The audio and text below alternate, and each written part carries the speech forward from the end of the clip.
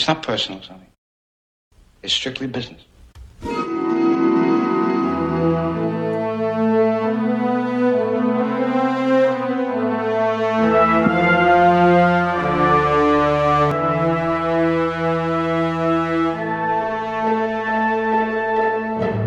Searching for the unusual, the obscure, the forgotten treasures hidden deep within streaming media.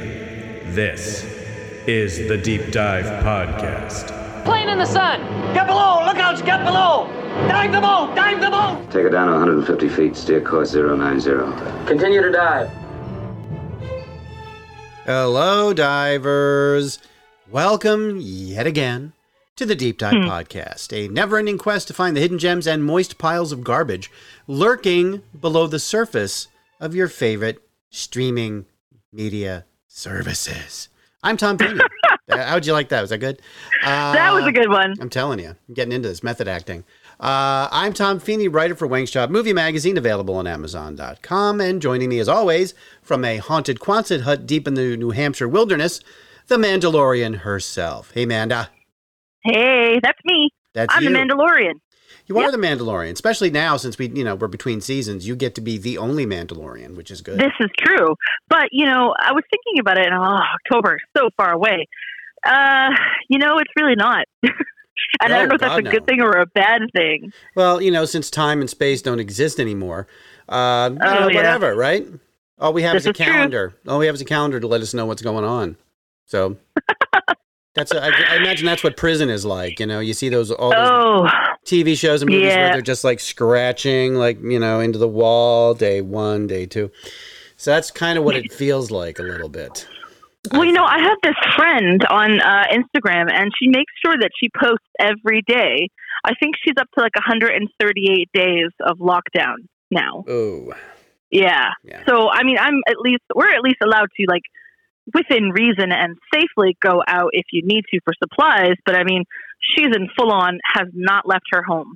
It's really? It's not advantageous for her to do so because one, she gets sick, and two, her working hours are the days that are the hours that they're allowed to go out safely. Yeah. Rough. She lives in, I think Spain, and they've got a pretty tight lockdown now. Wow. So yeah, I think they're allowed to go out from 9 a.m. to 5 p.m. like a normal working day, but that's her working hours. So she finds that at 6:30 at night, she's just in her house all the time. And honestly, it's really tough for myself. Having anxiety in general kind of sucks, but living in your home is really tough right now, especially us who have this gorgeous summer weather. Yes. But I can't imagine being forcefully hey, no, you are not allowed to leave. She's literally in a bunker, except she can see the outside. And when you can see that the outside is Spain, that must make it even worse because Spain is beautiful. Yeah, so. Gorgeous. Yeah, that's rough. Yeah, but in happier news, the planet is not suffering as much. So that's great. Yeah, the animals are reclaiming, the surface of the earth. So hey, we got that to look forward to. Mm-hmm. Except for when we go back and we kill everything again. Yeah. So who knows? It's a catch-22. Yeah. Poor animals. they get a break. The poor animals get a break, and then it's the humans are back. Great. Yeah. Wonderful. Well, we'll see what happens. I'm just I'm trying not to look forward to anything at this point. Oh my gosh, we were just talking, but I have a vacation booked. A period of vacation, because when I started my job, they were like, hey, to make it easy for everybody, just book in advance. Now, typically, that's not something I think I'm used to, at least in the American workforce. Mm-hmm. My husband, on the other hand, he is English, and when he worked in England, they would have to book it out literally at the beginning of the fiscal year, right? So a year in advance. Wow. So my employer was like, yeah, book it out, and, whatever.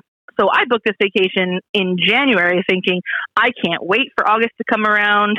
And yeah. So now our goal is to sort of, if we can, and I'm sure everyone's trying to, but find these sort of remote and not so populated little nooks on a beach somewhere, because I need the beach in my life. And in fact, that's going to tie very heavily into my pick for this episode, but just, excellent. I need the beach. Need the beach. I understand that that there's an island that's not being used that used to be owned by some guy named Jeffrey Epstein. So I think that's free. And there goes literally all of our subscribers. Thank you. Goodbye, everybody. Thanks for joining us on the final episode. No. But our episode today, interestingly enough, our topic was suggested by one of our listeners. Her name is Stephanie Ferrand, and she's from the Lone Star State, a.k.a. Texas. Stephanie suggested that we pick movies that have made something of a personal impact on our lives. And we greatly appreciate the suggestion, Stephanie, and we hope you, your friends, and family are staying safe during, as the commercials say, these uncertain times. That phrase is just, not that it's overdone, because of course it is, but it brings such terror to me now.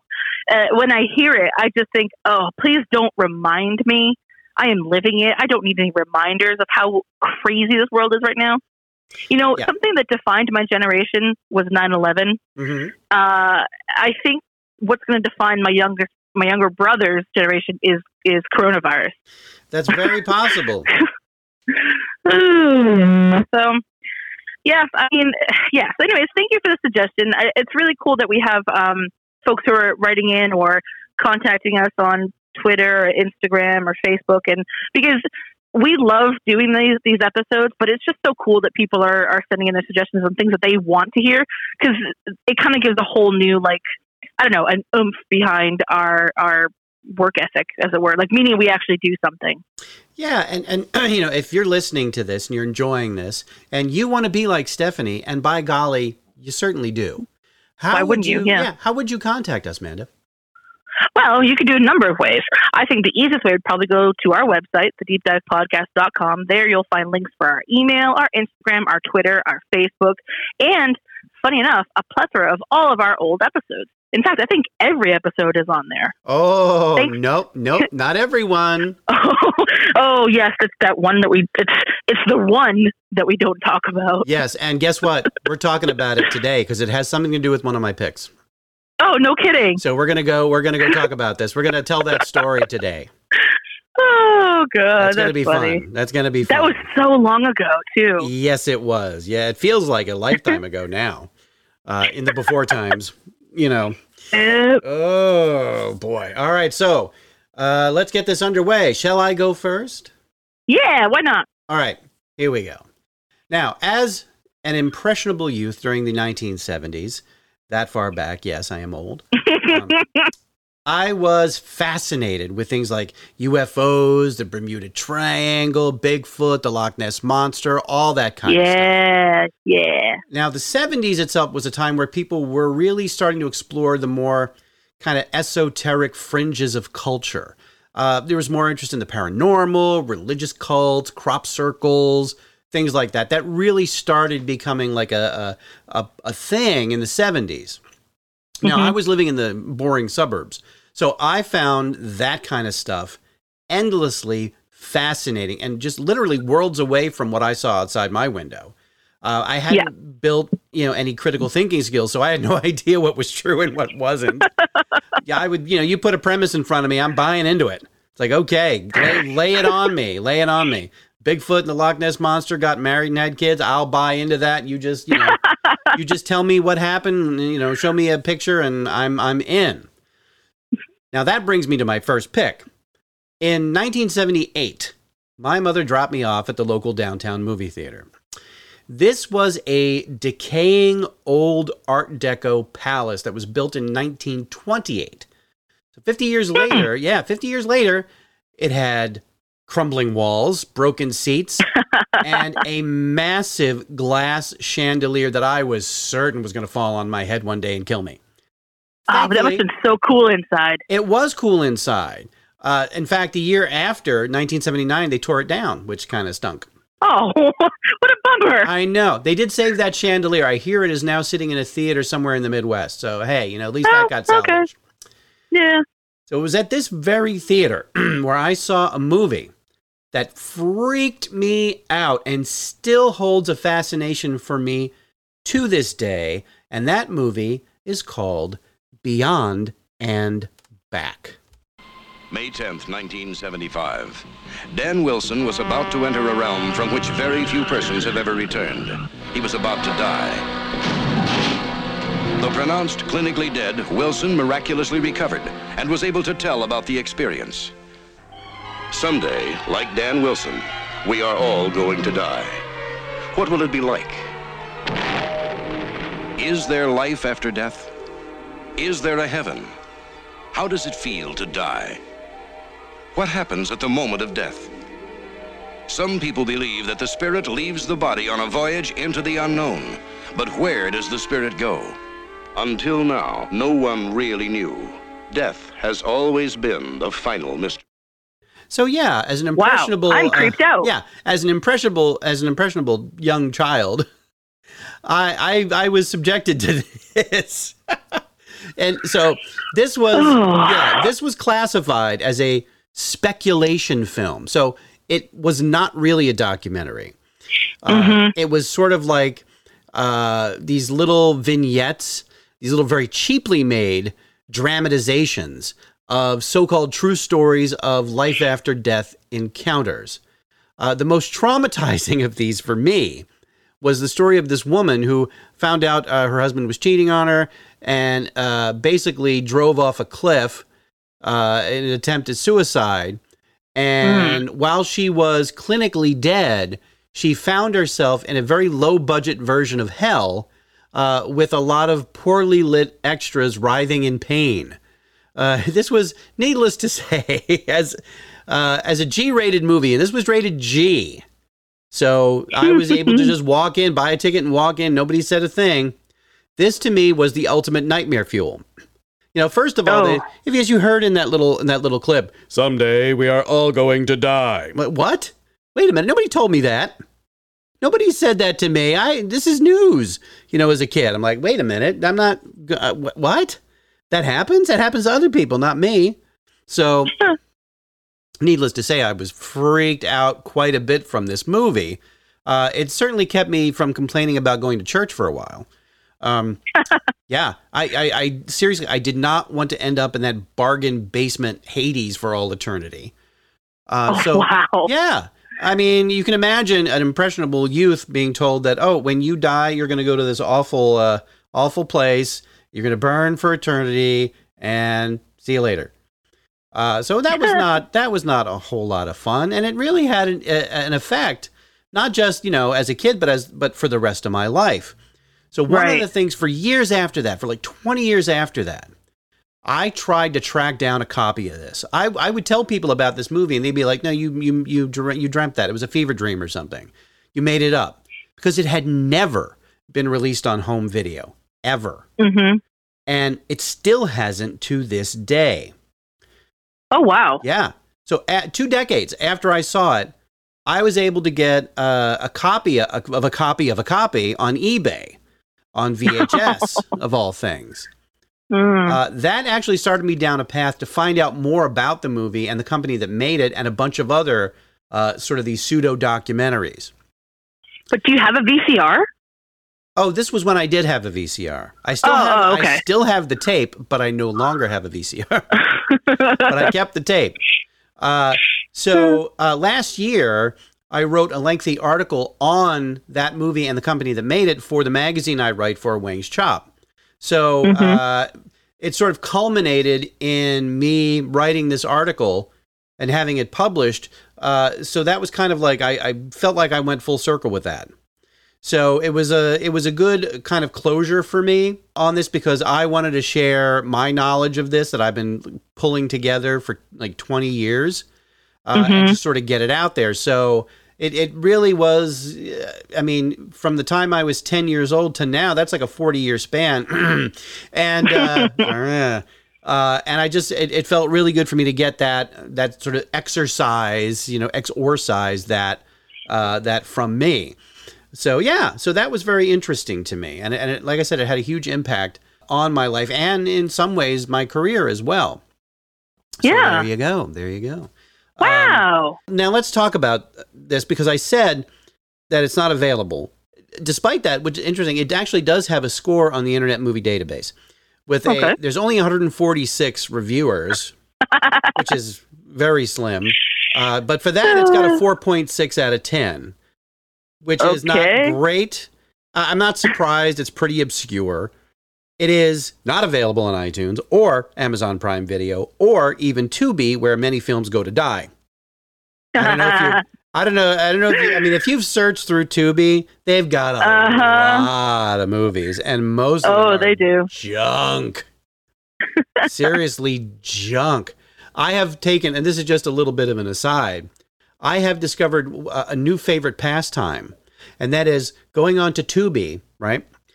And going to the search and searching by year. So I will put in 1980 and see what films they have from 1980. I'll just pick one and watch it. I bet you that turns up some really weird things. Oh, it does. And it's easier than trying to search for a title, because I don't know what I want to watch. So instead, I'll just look for a year and see what comes up. And it's I've done it with Amazon Prime. I've done it with Tubi. I've done it with some other services as well. You'd be surprised. It's a great way to kind of narrow down a search and find some pretty interesting things. So give that a shot if you feel up to it. It's pretty cool. All right, not bad. Where I did find this film, Beyond and Back. Is it legal? You know what? As far as I can tell, and I've done the research on this for when I did the magazine article, these things these all seem to be in the public domain. They seem to be. I'm not positive, but it seems that's the case. At least no one seems to claim ownership of these movies.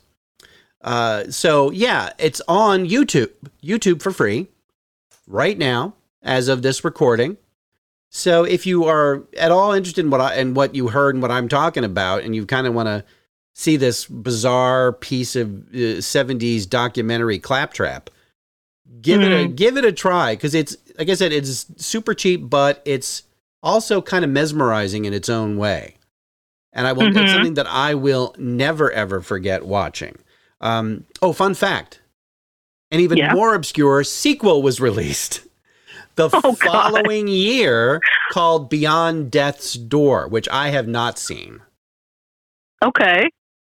So there you go. They even made I think what that sequel was, I think they just bought somebody else's film that had a similar style and subject matter and just like threw a different name on it. Yeah. Oh, wow. Yeah, so there's wow, that was an obscure pick. Kudos. Yes, it was, and one that has literally haunted me for much of my life. So there you go. Oh, all right. This was hard for me in the sense that I wanted to make sure everything I said was meaningful, and that, even if it didn't, resonate with anybody or any of our listeners, that it was genuine and true for me. So you're not going to be surprised at all by my first pick.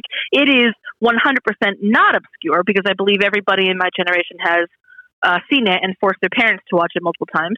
But my film is the 1988 classic, The Land Before the Time. I knew you were going to... The Land Before Time. I knew you were going to say that. I knew it. Oh, gosh. I think there are more Land Before Time films than there are James Bond movies, I'm pretty sure. Well, funny, there are 14. Yeah, there you go. There are 14, and the most recent one came out, believe it or not, about 5 years ago. And they're still going. There's still more in production, which blows my mind. But I'm talking about the first, the most amazing, the most brilliant, the original, the OG, the Don Bluth amazing picture, The Land Before Time. Now, this, of course, I think being that I was only a couple years old by this point, it probably is the first memory I have of loving dinosaurs, loving, larger creatures, loving animals in general, but in particular, really, really loving what I used to call, according to my parents, Dino-Dune Dunes. What? Oh my gosh. If my mother listened to the podcast, she'd be so proud of me for actually saying this, but it is truth. I would call dinosaurs Dino-Dune Dunes until about 7. Okay. Oh boy. Anyways, okay. If you have not, and I don't know how you've missed it, but if you have missed The Land Before Time, This is a children's animated feature by the Don Bluth Company. He makes, by the way, tearjerker movies, and this one is no different. About a band of friends who happen to be all different dinosaurs. So we've got Littlefoot, who is, he's either a brachiosaurus or an apatosaurus. I'm not quite sure. You've got Sarah, he's an apatosaurus. He's an apatosaurus. I'm pretty sure. Yeah. Oh, okay. Yeah. We've got Spike, who's a stegosaurus. We've got Petrie, who's a pteranodon, who's not even technically a dinosaur. Sarah is a triceratops. We've got Ducky, who's a Saurolophus, I think. I can't remember if, I think that's what she is. Yeah. But anyways, they're these little band of friends who don't necessarily come together in the easiest manner, but essentially the film opens up with, all of the major dinosaur herds, including, although you don't find out till later, but carnivores are migrating because they're finding that the land is drying up. There is no food, especially for the quote long necks, which is what Littlefoot and his family are. They can't reach up. They can't find any trees or any leaf, any like really nice veg to eat because the land is kind of being eaten up, right? So, of course, the underlying and I only know this as an adult theme there is that the idea is that the dinosaurs are coming to that age where they'll soon be extinct, right? So, like, not to be all weird and political and scientific. There you go. Yeah. The Earth has gone through many iterations of, ice age to heat age, I guess you could call it, global warming, and sort of on and on and on. But there's like this idea or this theory that like the Earth was like super dry and like super hot and warm, like right before or like an age before the meteor hit. So this is like, the sort of the dinosaurs on the last leg. Now, I didn't really get that feeling as a child, and I don't think any child will. They just see these dinosaurs, they're adventuring, they're finding all new cool places to explore, and they're making friends along the way. Now, there's a giant earthquake that happens, and Littlefoot gets separated from his family. So his grandparents, his grandpa and his grandma, Longneck, go one way, and then him and his mom have to go another way. And the goal here is to find the, quote, Great Valley. So the Great Valley, apparently, and supposedly, because no one really knows, is this very verdant, it's lush, it's got so many trees, food for every single type of dinosaur, for everyone to live harmoniously. Now, of course, you can also draw from this, hey, there's all these different types of people and different types of dinosaurs. Why can't we all just kind of live in one place and be happy, right? Right. Because, of course, these are all, I should mention, if not straight up vegetarians, they may be some like omnivores, but they're not the carnivores because they're the bad guys, right? Right. One of the, and I'm not spoiling it because it's been out for, 32 years. One of the saddest moments I think I have ever, oh, there's my husband calling. I'm going to have to decline on him. Sorry. Sorry, Wayne. Whoops. The saddest moments, I think, in any film history, and something that has literally brought me to tears, even as a 30-something-year-old, is when Littlefoot and his mom are attacked by a T-Rex or a sharp tooth. And in order to protect her son, his mom, Littlefoot's mom, sacrifices herself and she dies. And it is the most, even for a small child, the music changes, the color palette changes. It is just sadness. And it is like, you don't understand, but like, I think that's probably one of my first introductions, without even my parents or anybody meaning to, with the idea that somebody could leave you. Like your parents could leave, they could die. And to this day, it is still so hard for me to watch that scene in the movie because even though I know it's coming, it just hits my heart so bad. One of the most beautiful things about it, though, is that all the different names for very common things, so Littlefoot, right? He's a long neck, and a T-Rex is a sharp tooth. Well, leaves are called tree stars, and they're the shape of like little stars. But one of his most important things is that Littlefoot's mom gives him a tree star. She's like, hey, I'm not going to eat, but here's food for you. Yeah. And he carries it around with him throughout the entire film. And it has been on my bucket list legitimately to get a tattoo of a tree star. Aww. And I've just never had the time. But like, yeah, this film, oh man, I can't explain to the fullest extent what this film has done for me in the sense that I've kept its meanings, its feelings and emotions have traveled with me and they've grown with me as an adult. One very like really, really, what's the word for like real? But like a very prominent memory in my childhood is I remember my mom, she wanted to get pizza one night and my dad's like, yeah, sure, I'm not going to cook. She's not going to cook. Let's go to Pizza Hut. Pizza Hut, in conjunction with the movie release, they were selling these tiny little figurines of each of the main characters. And I think you could get them for like, I don't know, $5 or something when you ordered a large pizza. In the new movie, The Land Before Time, Littlefoot, Sarah, Ducky, and Spike share an incredible journey. Along the way, they become best friends. Now we'll always be together. And now these lovable characters can be your child's friends too. With a pizza from Pizza Hut, a Land Before Time dinosaur is only 99 cents. So come to Pizza Hut. Your friends are waiting. We'll always be together. Pizza Hut, make it great. And I remember like crying because I couldn't get the Littlefoot figurine, and my dad and my mom tried for like literally a month straight, and they would call Pizza Hut and they would say, hey, do you have Littlefoot in stock? And they would say, no, we don't have it. It wasn't until maybe about 5 years ago, I was searching one of these like apps you have on the App Store for selling things. I think it was called Mercari, and I found someone selling them. And I ran out of my bedroom. I went to my husband and said, hey, do you mind if I spend $50 on these little vinyl toys that are probably made of harmful plastic, but that I'm just going to put on the shelf anyways? So yeah. Wow. I ended up getting them, but it's one of those things where like I look at them and it fills me with so much happiness. So The Land Before Time, like I said, and we kind of joked about, has spun off 13 other iterations of this movie, none of which, in my opinion, are super awesome. But you know, it's got a long and lengthy history behind it. It also has, in my opinion, pretty low scores. So The Land Before Time on IMDb gets a 7.5. Yeah. It is over like 80,000 votes, so I guess it's not too bad. Yeah. Metacritic gives it a 66.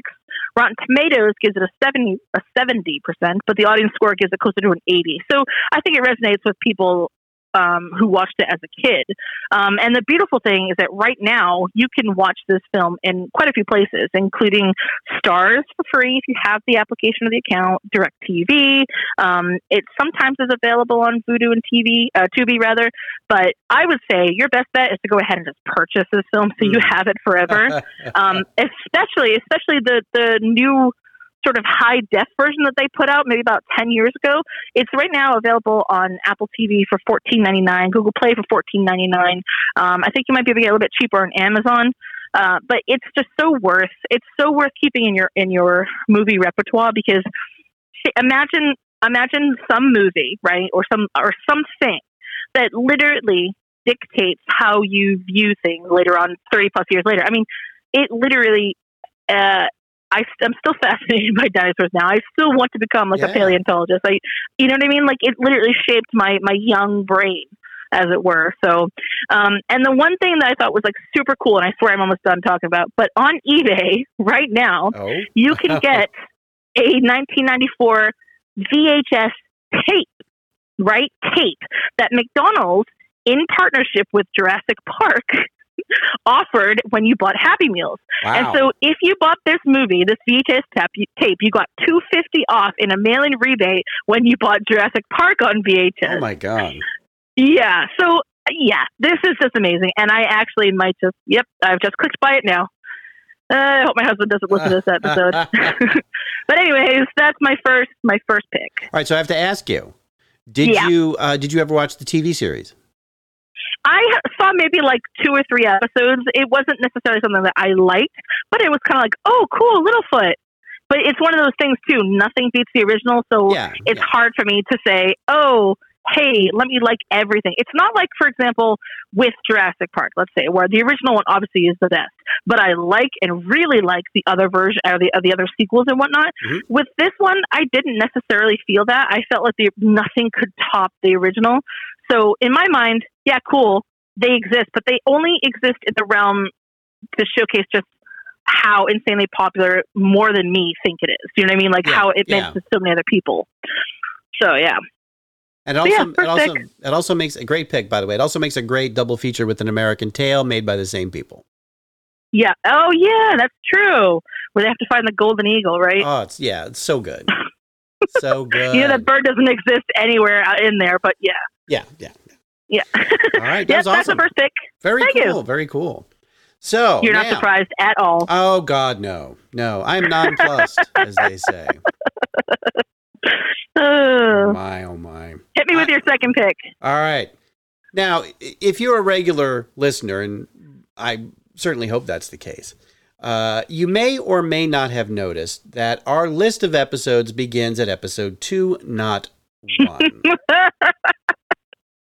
That fateful day. You may ask yourself, why is this the case? So it's not, and I'm going to clear the air here. It is not because of the content. No, it is not. It was a solid first episode, but the sound quality was so bad. Oh. Yeah, because we didn't have any proper microphones or any equipment to record on it. And we made the unwise decision to record inside a Panera Bread. Yeah, we tried to do this whole thing like, oh yeah, we're in the mess hall. We're two buddies talking about film. And meanwhile, there's some grandma yelling at her grandson to eat his food properly. Yeah, best laid plans and all that. It just it didn't work out that well, so we decided to kind of turn it around, and we held on to the crazy kind of storyline that we were stuck in, in underwater for a while, but that seemed a little forced, and I don't think nobody was buying that, so we just decided to heck with it and just be our usual normal weird selves. My first pick for that episode, what was it? Attack of the Killer Tomatoes, I think? Yeah, I think it was. Oh man, I love that movie. It's a great movie. It was so good. And I am, even now, because when we record this, it's just the second day of August. I am so looking forward to doing another horror month in October. Yes. Oh, one of the biggest comments I got from people was that they were excited that we had 4 weeks and that we had a different theme each week. Yes. So I think that we should continue this tradition. Oh, yeah, definitely.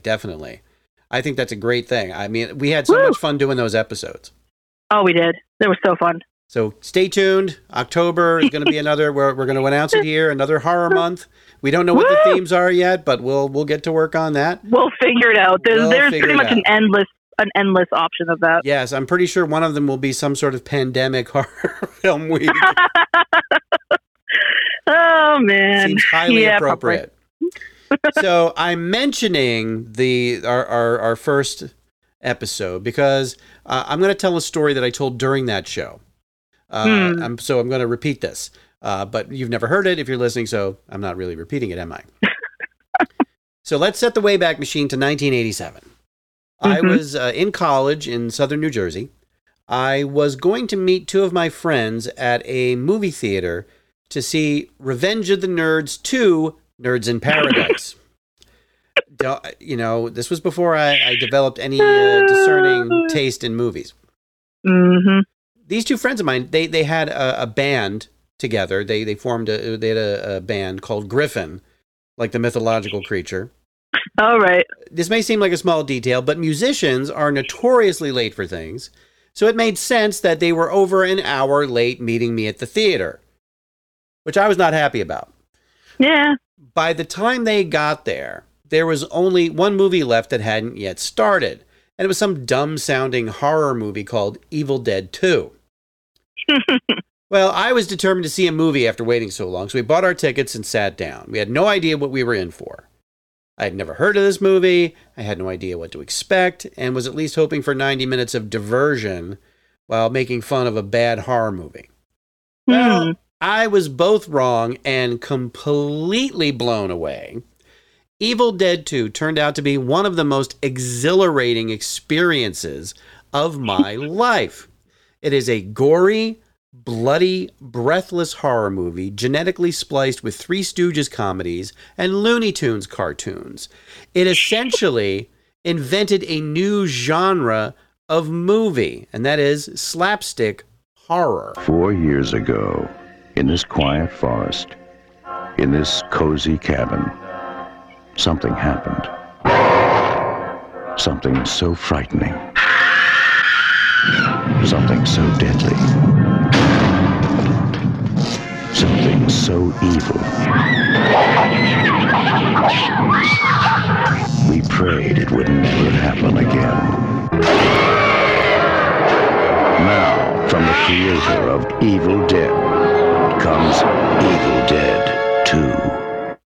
All right, so, I mean, here's the thing about Evil Dead 2. First of all, it is not really a sequel to the original movie, The Evil Dead, which was an even lower budget horror film. It's more of a remake of the first one, but with more money. So calling it Evil Dead 2 was a bit of a misnomer. I don't know why they decided to do that and just calling it something else. But essentially you have this hapless protagonist played by the incredible Bruce Campbell. And during this movie, he is mentally and physically tortured by an ancient demonic presence while he's trapped in a cabin in the woods. And that doesn't do the film justice in any way.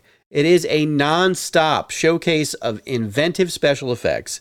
It has dark as coal humor and incredible camera work by future star director Sam Raimi, who of course went on to do a lot of fantastic movies and is even just announced he's directing the second Doctor Strange movie. Oh, no kidding. Which is kind of awesome. Yeah. Now, I left that theater wondering who the hell made this crazy thing and how did it get into theaters in the first place? I wanted to know how this thing ever got where it got. And that led me down a path that ultimately introduced me to a whole new world of cinema that I never knew existed, and ultimately allowed me to use my phony baloney college degree to do some actual entertainment journalism. That was, it was a real eye-opener for me, and it sent me down this rabbit hole. And on the other side, I found all of these great little independent movies, exploitation movies, just weird stuff that I started digging and just became more into this sort of like unknown cinema that just would not normally make it into theaters. And, you would go to you would go back in the day, you'd go to the video store and you would see shelf after shelf after shelf of stuff you'd never heard of. It's like, what is this movie? I mean, it may have a really cool looking cover, but you knew that was probably going to be awful. And that's what I wanted to see. It was like, oh, this got to be terrible. I'm going to watch this. And that's what got me started on loving those kinds of movies. And Evil Dead 2, I have to thank Evil Dead 2 for getting me started on that. In fact, a couple of years later, it was actually only like about 3 or 4 years later, I got to tell this story to both Sam Raimi and Bruce Campbell. Wow! At a press event that I was at.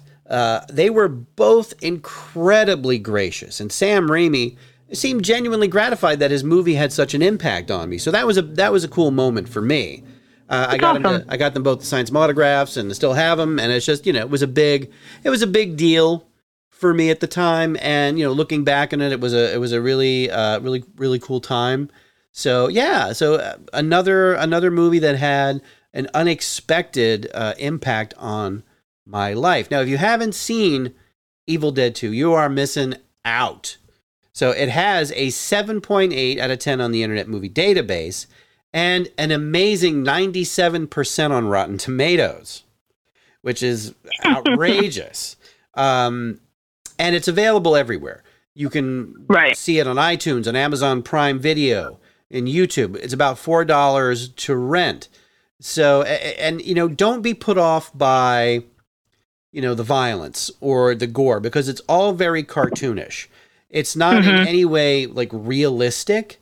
It's so over the top and so crazy that after a while it just becomes like a cartoon.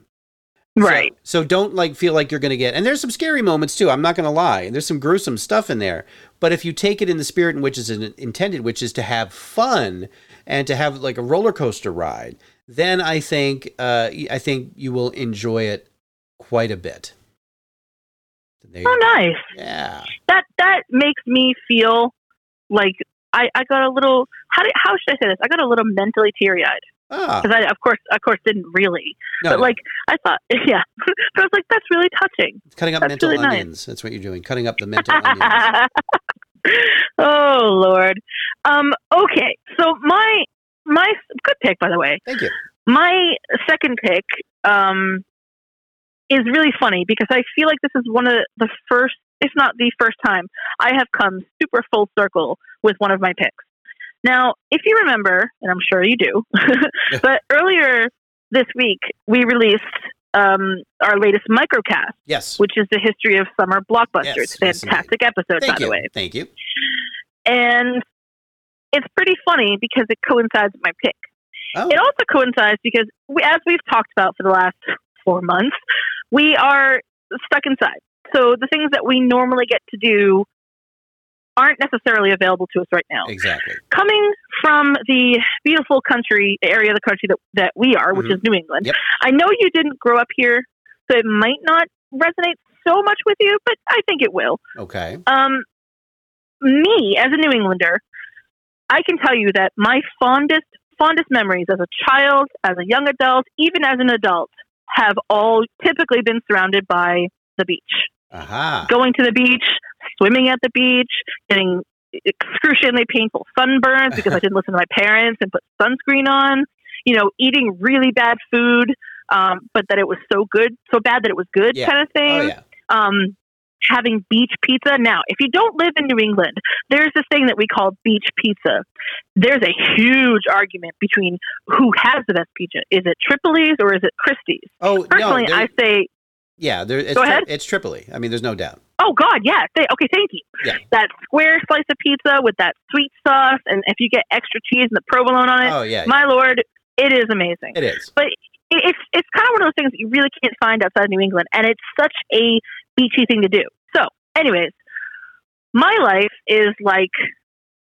It's just a lot of my memories come from the beach, and I love being in the beach. My parents used to tell me that I was part fish because I would stay in the water for hours on end, to the point where they would have to call me to remind me to come eat, to remind me to reapply sunscreen, and to actually try and play with my little brother because I was avoiding him by being in the water. Mm-hmm. Anyways, my second pick is not obscure in the slightest, but it is a movie that I legitimately credit for my fascination, as an adult at least, with the ocean.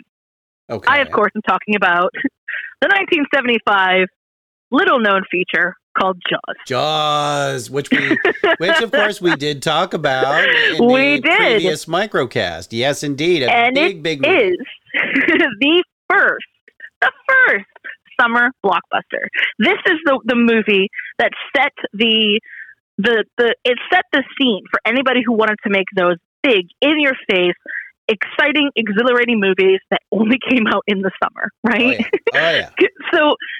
So I, of course, did not see it in its beginning, right? Because it was in the 70s and I wasn't alive then. Yes. But I have heard this story from my parents for, I don't even know, maybe 25 plus years now, how when they saw it, they were literally terrified, deathly terrified to go swimming in the ocean for about 10 years. It wasn't until I came along, they were like, hey, let's let her experience the water and at the beach. That was one of the first times they actually went back, because this movie terrified them so much. Now, what's interesting, I think, about Jaws is that there's kind of two sides of this, right? There's the fandom side that everybody in the world knows what Jaws is. If you haven't seen the movie, even if you haven't seen the iconic poster, all you have to say is Jaws and people know automatically that's about a shark, right? And then there's the other side who are the people who believe that Jaws did not actually do something great for the actual species of shark, right? So some people on that side would say, hey, it basically demonized these animals who in most cases don't necessarily go hunting for humans. And it made the idea of these giant, like just over the top, like monstrous creatures have this like, it personified them as human killing machines, right? Right. So, okay, basic plot here. The movie opens up, there's a woman swimming, and all of a sudden, I'm drowning, and nobody knows what happens, right? But then there's like blood and stuff. Enter in on a very cozy New England beach called Amity Island. The new sheriff in town, or chief, as it were, Chief Brody, comes over with his family, and he's like, I'm the chief here. I'm from, another place, and I think it's New York he's from. I'm going to make this a great place to be, and I'm going to put my foot down and all this stuff. So cool, whatever. He doesn't necessarily realize that in New England, there's a type of people, and I think that this place, and I know that it was filmed on Martha's Vineyard, yes, it was, yes. on the Cape, yeah. And if I had a lot of friends growing up that because I kind of grew up in a more affluent town. Not to say that I was, but my friend, a good friend of mine, Joe, he still actually has a home on Martha's Vineyard on Katama Island, actually. And there's, and I don't mean this in a bad way, but there's a type of person who lives on the Cape, Oh yeah. And and this movie did not shy away from introducing that type of person as characters in the film. So Brody comes along and he meets these very like, I don't know, snobbish, very like upper class, I'm wealthy because I have a house on the Cape type of person, and they don't mesh very well. And then all of a sudden, the beaches are packed, people are swimming and having a great time. They are not socially distancing. Well. And a little boy, goes missing. And there's that amazing soundtrack, right? Oh yeah. Yeah, that's all you can do. That's all you hear. That's all you, exactly, right? That's all you hear. And all of a sudden there's blood in the water and people are screaming, and now Chief Brody knows that there's something there. And then he gets hooked up with this guy named Quint, and Quint is like a kind of a weirdo. Yeah. And he has like a lot of stories, and it's all this craziness. So basically you're led to believe in this 1970s fashion that this shark has somewhat of an agenda to kill these people. And I don't necessarily know why, like what it drew that, this shark, Bruce, as it were, to them, but whatever, nonetheless it did. And it involves, a giant explosion scene, this tiny little boat, which of course is that famous quote, I think we're going to need a bigger boat, because this shark animatronic was, huge. I can't remember who recently, but some celebrity bought the actual, like one of the offcasts of the animatronic that they used for Bruce in the original film, and he restored it. And it's like now in his home, like museum. I don't know if it was not Benicio del Toro, Guillermo del Toro. I don't know, but it was somebody like that. So, and then the film ends with like, they're kind of victorious because the shark is quote gone, right? But not really, and it sets it up for 2 or 3 really bad sequels. Yeah, they were different sharks, but seriously. Well, okay, funny. There is a Jaws wiki, like a fandom page, and it turns out this was a whole family of sharks. Oh yeah, I'm not surprised. Bruce and his wife, and then his kids, and just whatever. So, okay, why does this mean a lot to me? Well, I think, and it has to do, I think, with my love of like animals in general. Sharks were kind of like that closest thing I could get to like a dinosaur. They were mean, they were huge, they had huge teeth, and they were terrifying, and they were alive, like now. Yeah. And it was one of those things too where like, my brothers tried to frighten me and tell me stories about like how, because everyone just called it Jaws, right? Like not knowing that his name was Bruce, but like, oh, Jaws is going to come get you. Jaws is going to pop up and come get you. And we always used to play like, tempt Jaws and go into the ocean and then pretend to be a shark. And I just have so many memories of that movie popping up every single time we went to the beach. Now, the beaches in Martha's Vineyard and the Cape and, the surrounding islands are just, I think they're really unique. I think they have a different type of feel than beaches like, say, down in Virginia or even Florida. Florida, you've got these palm trees and it's so hot. You've got iguanas everywhere. Virginia, you've got kind of like these old houses, and then you see like nods to like Roanoke and that kind of thing. But in New England, it's just the water's always cold. Right? Yeah. The beaches are always gritty. There's always flies, but it's just something about it that just draws you home. So I remember the first time I went to England, and I was there for about 3 months. I stayed on a touristy visa while my husband and I were still dating. And then we went to one of the beaches there because, of course, in that country, you're never more than a few hours from the coast. And we went to a beach, and it was just like rocks, and it was dark, and it was like, I was like, this is not a beach. This is not the beach. And yeah, so I think right now what I'm going through in this present moment is just the longing to be at the beach, the familiarity that I would get from going to like the Cape or Nantucket or whatever. But knowing that it's just probably not the safest thing right now, because I don't necessarily know how well you can socially distance in the water, let alone on the beach.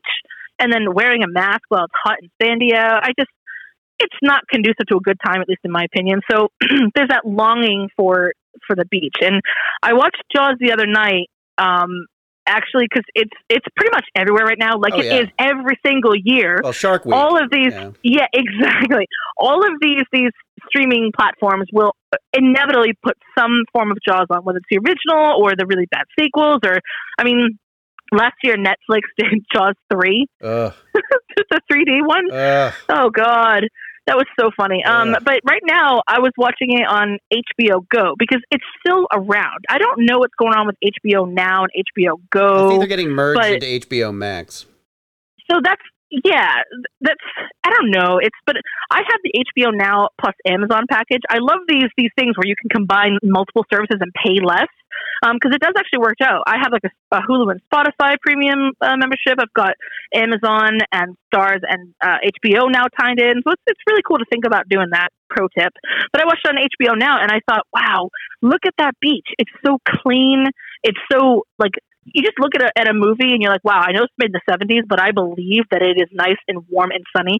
You know, when you look at a picture or something and you get that feeling like you know exactly what that's like.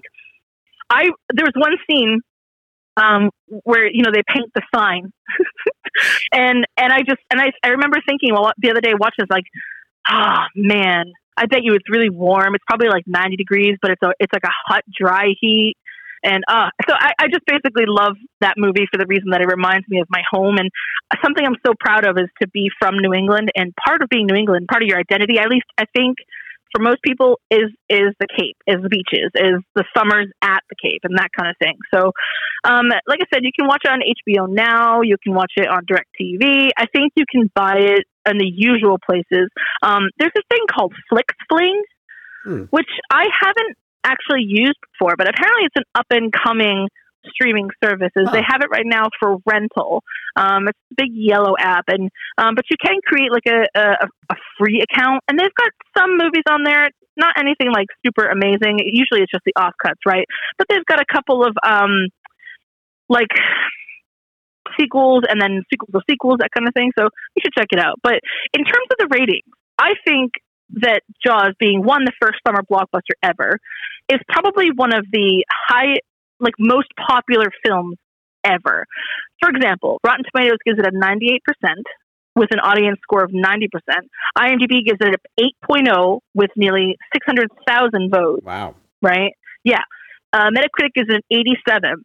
So it's high up there. Now, it's funny for me because, of course, it's Steven Spielberg, right? And he directed also Jurassic Park. Yes. So it all sort of comes together. But I think there was this really funny little nod I had to the movie. So about 3 years ago, my husband and I and my little brother and his girlfriend, we were all at the beach, and I'm all like, let's go in the ocean, whatever. My husband's all like, not so much. I don't want to get eaten by a shark.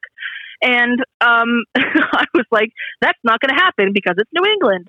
Well, funny because great white sharks, they do like to come up to the coast in New England because we do, like I say, have those really cold waters from the north. And they come and they like to kind of, they roam around, right? And they scare people. Well, it happened to be that day we were in the water, and then all of a sudden you hear like screaming, but not screaming like terrified.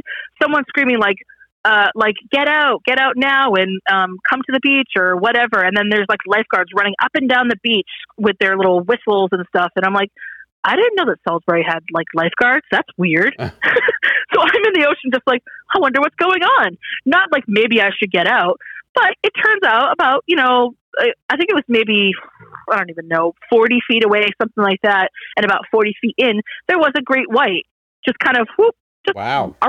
Jeez. Yeah, like it was, I'm over here fascinated thinking that this is fun. It's really cool. And my husband's like, no, see, I told you we're going to get eaten on this damn beach. And so then after that, all you hear is people making Jaws jokes and people humming the theme tune to Jaws. Boy. It's just a memory I won't ever forget. So I've rambled on too much, but basically my second pick is Jaws, directed by Steven Spielberg. Suddenly the most amazing movie I think I've ever probably watched, but it's got Roy Scheider in it, Robert Shaw, Richard Dreyfuss.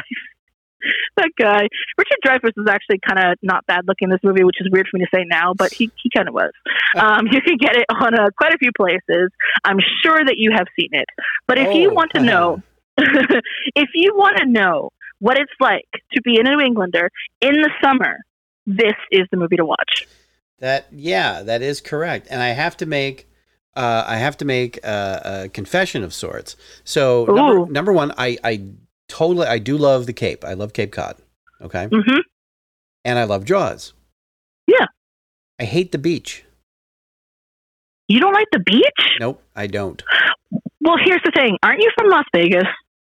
Well, not originally. You're from Pennsylvania. Yeah, and I spent a lot of time in the Jersey Shore, which there was a beach there. So, well, I was going to say, like, Pennsylvania is kind of more inland, and depending on where you're from Philly, right? I'm from the Philly area originally. So there wasn't necessarily too many beaches around Philly. Yeah, but we spent summers in the Jersey Shore with the beach. Right. It was like right around the corner. So here's the thing. It's not... First of all, I hate sand. It's the sand. It gets everywhere. It gets everywhere. And I feel like every time I walk on sand, it's like I'm drunk. Yeah, I can't get my balance. And if it's hot, that's even worse. And it gets in everything. I don't. Oh my gosh, it does. It gets in the food that you're eating. Yeah. Oh man. And and like the first time I think I stepped on a broken seashell, I was done with it. Like, this is it. I'm done. No more beach for me. I'm a pool guy. So that's. But what's better than going to the beach on a hot day, eating a really warm bologna and cheese sandwich with too much mayonnaise, and then realizing that you've got sand in it. Literally and you still eat it anyways. Literally everything is better than that. Oh man, but yeah, the Cape is a good place. I really, really want to visit the Cape, but I just again with COVID. Yeah. I don't know. Maybe I'll just journal about it and pretend like I was there. Interestingly enough, in 2005, myself and a good friend of mine who is also a film critic, we went to the very first Jaws Fest in Martha's Vineyard that they held. Ooh. And it was great. I have always wanted to do that. It was fantastic. We had a great time. And I don't think they do it anymore, but yeah. They do it sporadically, I think, like for anniversaries and stuff. But we got to see, one of the replicas of the actual, animatronic shark, and a lot of props and things like that. And it was just a ton of fun. So yeah, me and Jaws go way back. What's a fun fact about this movie? Guess the budget. Just throw a number out there. I think it was like maybe like $4 million. I think it's actually around 10. But the box office grossed almost $480 million. Yeah, that's what made it's one of the first movies. Yeah, that's the blockbuster exit, right? Mm-hmm. Yep. They were blown away at how much money. I mean, that's literally like, I don't even know how much percent more, but it's crazy. So that's my second pick. I'm sorry to go on such a rambling, but there's also one more fun fact I have to say about this. Yeah. Have you seen this little movie called Back to the Future? I think I may You've heard of it, right? have at some point. Yeah. No biggie. Turns out that there is a nod to Jaws in that movie. The Jaws 19 joke. Jaws 19, exactly. There's a little holophone playing in the theater. It says Jaws 19, and the movie trailer, I think they said something like, "This time it's really personal." Yeah. And it's funny, if you go on YouTube, there Universal Pictures put out a trailer for Jaws 19. Oh, yes, that's true. I completely forgot about that. It's really funny. Oh my gosh, yeah, I forgot all about that. Yeah, so check that out. That's pretty cool. Oh, yeah. How Brody. On the marquee in Back to the Future, it says it was directed by Max Spielberg, Steven Spielberg's son. Yeah, like his dad just carried it on. Oh, man. Yeah. You know, so we've got some great picks. We've had some really, I think, meaningful picks. Yeah, absolutely. That maybe in your case a little bit more obscure, but definitely not on mine. But like that means something, at least to us, and I think that was the point of this request. So thanks again, Stephanie. This was a really, really great episode, I think, and I'm really glad we got to do it. Me too. Do you have any mentions? Any honorable mentions? Well, it's funny because most of the honorable mentions I have would be films that everybody has seen, like Star Wars, Ghostbusters, things like that. So any of those big, like Alien, all those movies that came out during like the late 70s and 80s, all of those, I saw pretty much everything. And it all sort of cumulatively, if I said that without sounding like I'm drunk, had an effect on me in one way or another. And all of them sort of grew my love of movies in some way. So yeah, I mean, just about all the big names I can recite. That would be my honorable mention. So yeah. Well, see, your honorable mentions are more like actiony, not Final Fantasy, but fiction, that kind of thing. My honorable picks are a little bit different. So I have 3 of them, and they're all films that I watch with my mother that have some sort of like tie of us watching that. One of them is Young Frankenstein, because I still laugh at that movie. Mel Brooks is beyond a comic genius. He is literally the top of everything for me, and he's such a cool guy. And then Backdraft. I don't know if you've ever seen that. It's got Kurt Russell in it, Billy Baldwin. I think it's one of the only films he's ever been in, but it's about these firefighters, and it's like super dramatic, and it's kind of like a mystery to know what's going on. Saw that and cried at the end with my mother. And then the last one is Steel Magnolias. This is like, boy, the tearjerker to end all tearjerkers. It really is, and I think if you watch this film and you don't cry, there is something missing for you, and I want to know who hurt you. But yeah, that's my third honorable mention, because it's just one of those films I think everybody has to see once in their lifetime. Interesting. Okay. Yeah, I like it. I think this was an episode of it was a really good episode, right? Like, this was an episode where we just kind of, it didn't matter if we rambled a little bit, because it was just, the whole point of it was just saying how much these things meant to you. Yeah, and it only matters if we think so. It doesn't matter what anybody else thinks.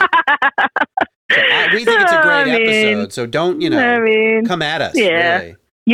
Yeah, whatever. Maybe we won't even read your suggestions anymore, or all your positive feedback. No, let's not go there. Let's not go too far. Okay. No, we don't want to alienate the audience. We want to embrace them in a socially distant way. Let me digitally embrace you. Yes, let me digitally embrace you. Which sounds super creepy. Yes, that's really creepy. Yeah. Yes. But we do want to thank you for listening. Absolutely.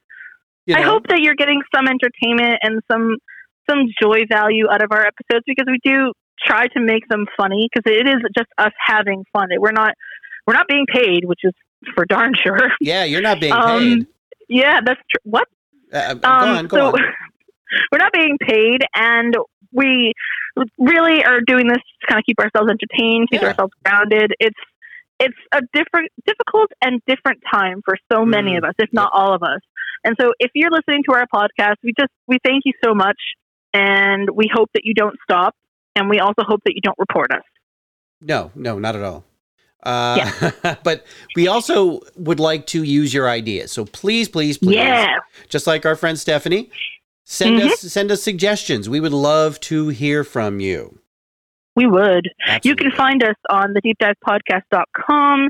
You can find our email there, which is one of the best ways to reach us, or our Instagram or Twitter or Facebook. I got to be honest, though, our Instagram is pretty hopping. We like to release really cool decals before the show to kind of give you a little bit of hint about what's going on. Yeah. We've got a lot of friends on there. We're pretty active on there too, but if you want to email us, it's thedeepdivepodcast@gmail.com. We will respond even if it's just with a cease and desist letter, but we will respond. Oh yeah, absolutely. Our lawyers are, we have them on speed dial for this kind of thing. Yeah, 1-800-lawyers.com. That's where we got. That's basically it.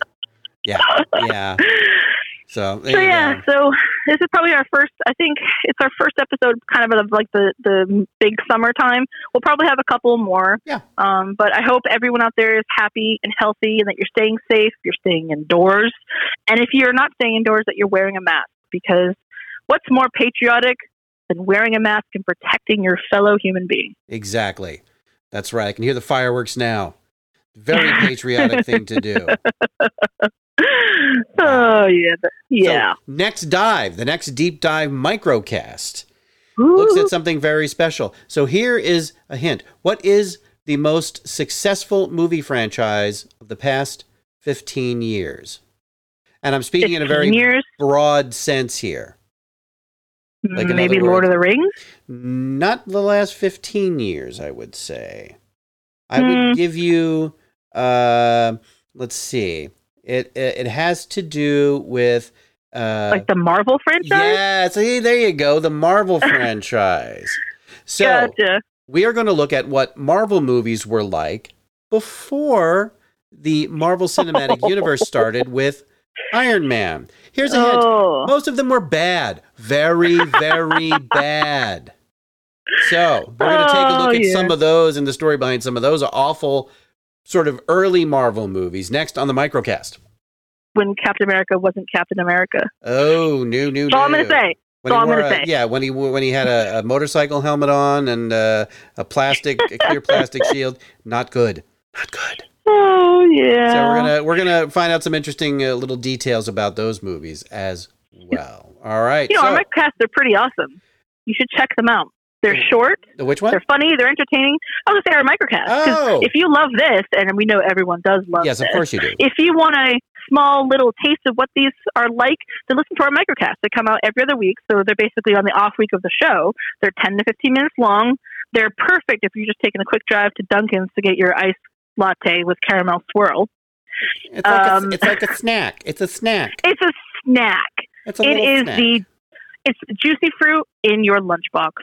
Right, it's a pas d'oeuvre, as it were. Oh, okay, we've had enough. Yeah, I think so. I think we're rambling now. So that will be it for this edition of the Deep Dive Podcast. On behalf of the amazing Mandalorian and myself, Tom Feeney, please stay healthy. See ya. Bye. You can find links to our Twitter, Facebook, and Instagram feeds on our website, thedeepdivepodcast.com. If you like us, please subscribe. All clips are intended for educational use only and not to infringe on existing copyrights. Our theme music was produced by Ryan Blaney and EchoCraft. Thanks for listening.